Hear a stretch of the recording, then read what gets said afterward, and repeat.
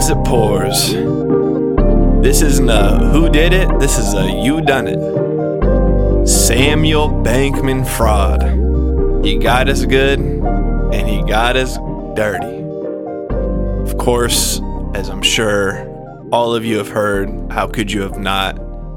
Whether you're into crypto or not, we have heard that the $10 billion downfall of a once $32 billion company of FTX has filed for bankruptcy, and it is a catastrophic black swan type event that has totally just imploded.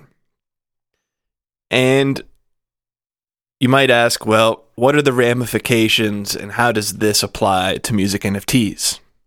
And we're going to get into that a little bit in the sense of what type of regulation may or may not be needed moving forward with crypto, with what are deemed currencies, securities, properties, stores of value.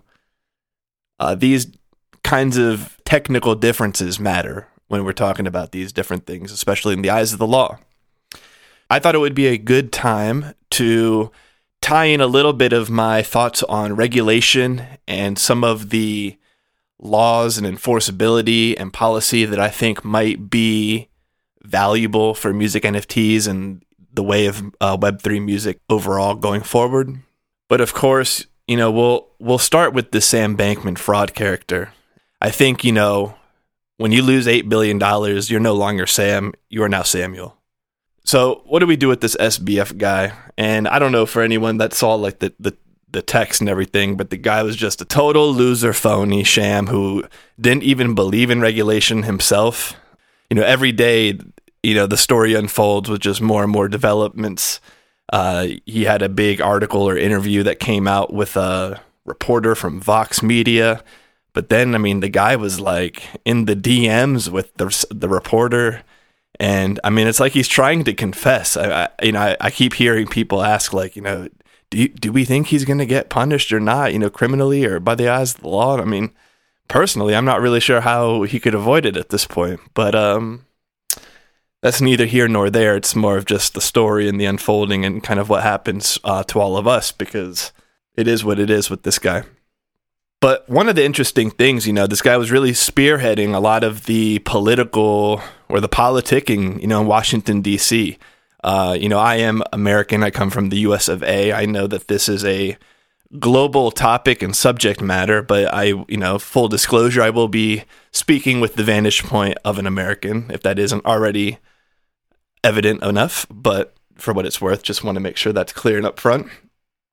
But, there's just a lot to unpack here. One of the things, Brian Armstrong, who is the CEO of Coinbase, he's come out multiple times and stated that 95% of the trading volume of all crypto has been pushed out of the United States.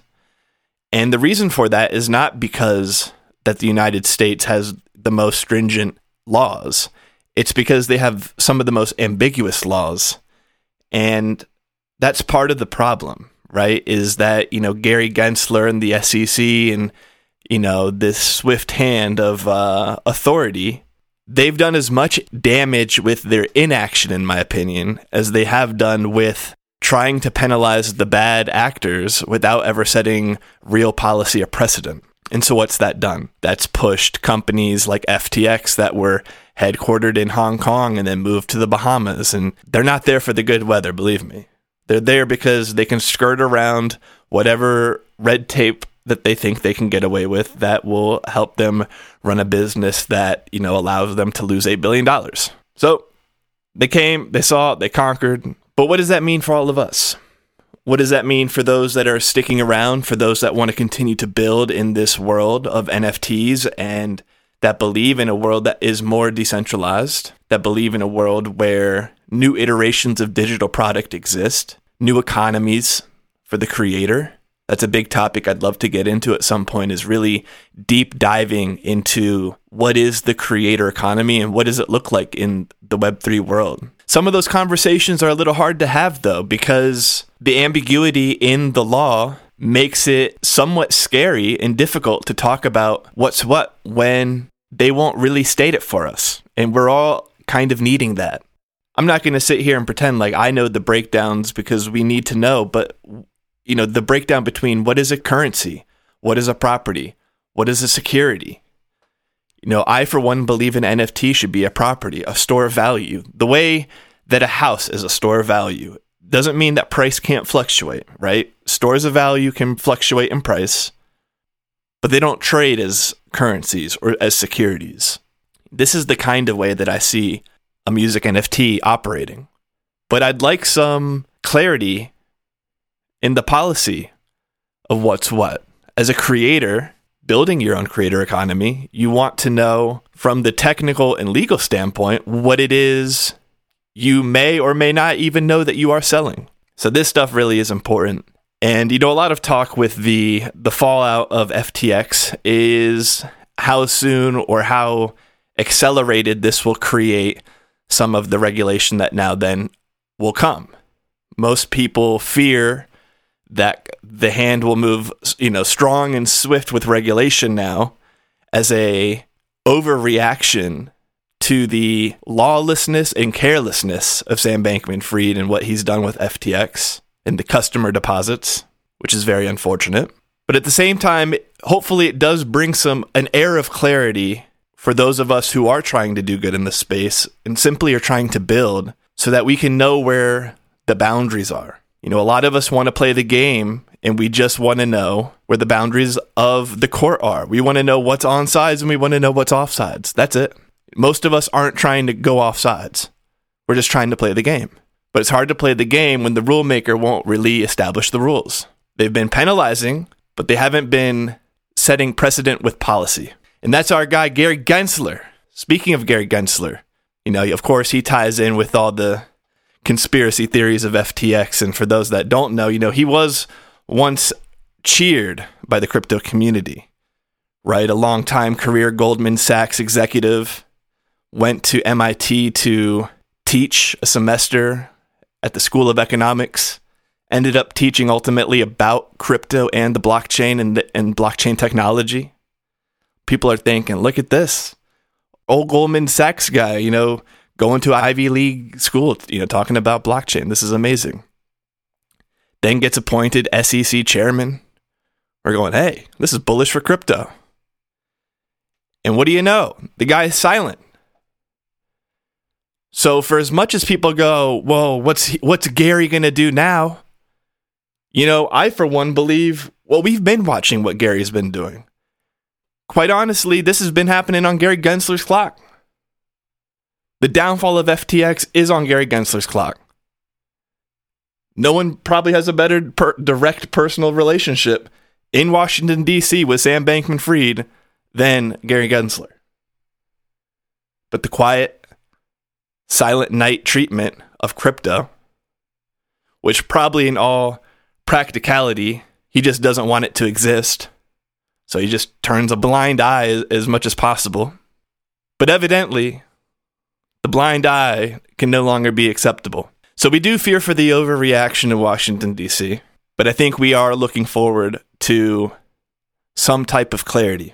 And what does that mean for music NFTs going forward? I have seen some people talk about music NFTs as an investment. I think that's a bit of a scary sentence. I think what that's alluding to is this ambiguity that I speak of. Is one permitted to encourage and talk about their music NFTs as a financial investment? One of the things we're learning kind of as a society, kind of, if you will, loosely, is the thing about the Web3 and crypto world is it's somewhat, in a way, financialized everything. And so when you financialize everything, that's why, these gray lines of, well, is it a currency or a property, store value, security? How is it traded? What are the properties of the asset class in which, deem it to be what it is? This also ties in, even with the dawn of the internet. You go back to the 1976 U.S. Copyright Act. And when you go look at, we haven't really had much of an amendment since then.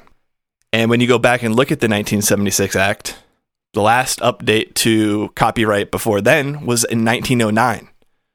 And when they talk about in 1976, why the need for change, why the need for an amended update in policy for copyright, it was because the advent of all these new technologies like radio, like the motion picture, like television had been created, and that sound recordings and different mediums of work needed to have a conversation. They needed to be at the table of policymakers. Have we not yet reached a point where we're saying that same thing about the internet? And now with different stores of value on the blockchain, how can we not be trying to have that same conversation with amending what a copyright looks like and the powers it should be able to have in a creator economy? One of the elephants in the room, I think, when we talk about music NFTs is copyright.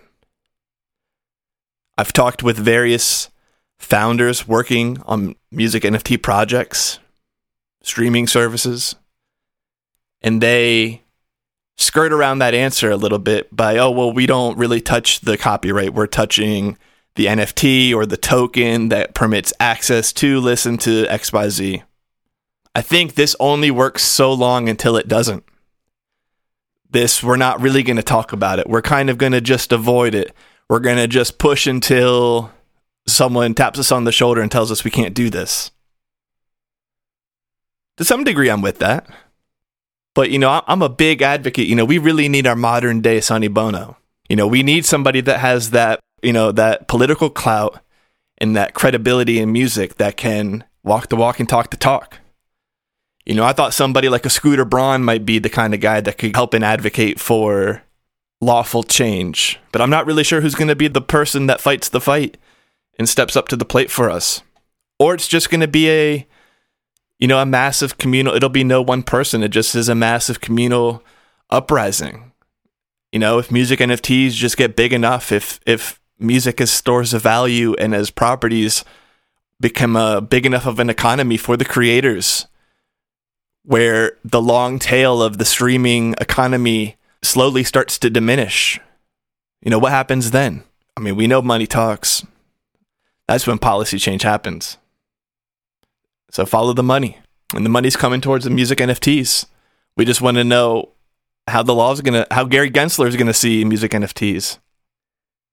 Yeah, but the FTX stuff really sucks, It's not good for anybody.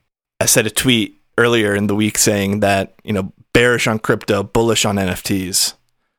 And what I mean by that is a little bit in the sense that I'm bearish on securities and I'm bullish on property. I'm bullish on stores of value. I'm bullish on new iterations of digital product. I'm bearish on inventing money out of thin air and lending against it until an $8 billion hole shows up in my balance sheet. Definitely bearish on that. Another thing when we talk about copyright, is this AI music stuff. And I will definitely be dedicating a full episode to AI music, and I'm going to try and make sure I work up some examples to show some of the power that AI music can have and some of the abilities that it has to this day or today currently. But, AI music, you want to talk about another massive tsunami tidal wave of legal gray area confusion and ambiguity. It is going to be with the integration of AI music. For example, what's already happening, let me just paint you the picture. Think about it even from a songwriter. They can use an AI scripting bot or an AI text generator as a thesaurus. They can be writing a story or a poem and, you can be halfway through a thought and go and just write it in. And the AI bot will start generating new ideas, new words, new thoughts, and you can just kind of cherry pick and use as you like. Who's ever going to know? And is the point to know? What's the point of a lot of things if it can't be enforced? So I think it just brings a lot of questions. And I think, a lot of these conversations, people are shy to have. I'm not really sure why. I get really interested and curious about talking about the legal ramifications moving forward. I think the internet itself with streaming, I think part of the problem is that those that get to lobby and stay in charge, they're able to work the 1976 Copyright Act into their monetization models that, are pro-company and anti-creator, anti-artist? I think the obvious answer is that, there are people on the other side of that table that don't want it to be changed. In their eyes, it's for good reasons. So I've been pissed off about it ever since streaming. I think they get away with it.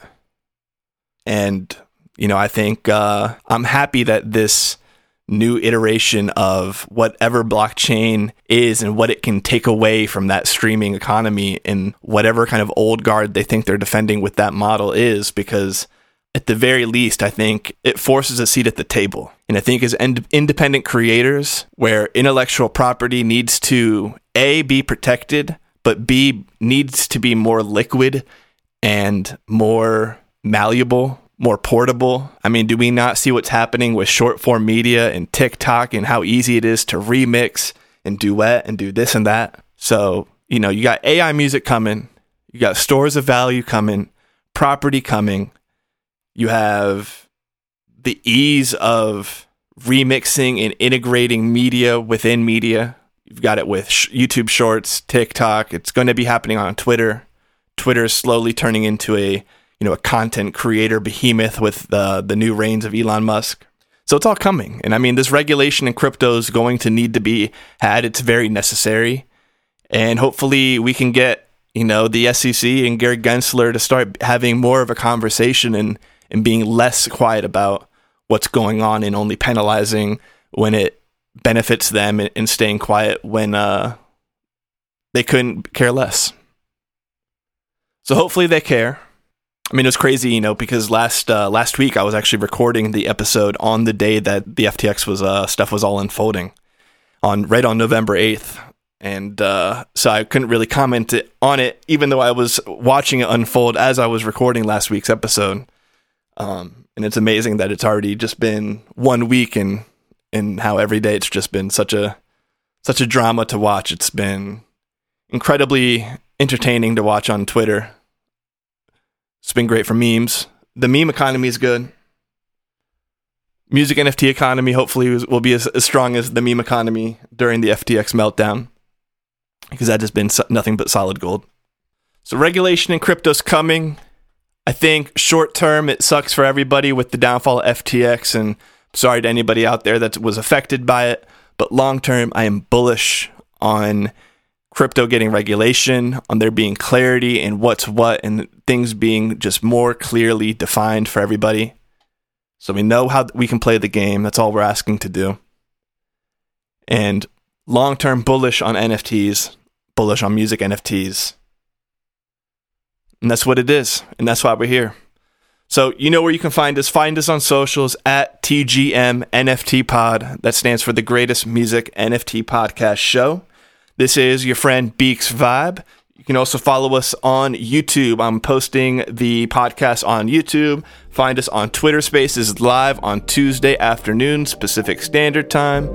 And follow us on TikTok, where I'm also posting some podcast clips. So that's where you guys can find us, and I will see you next week.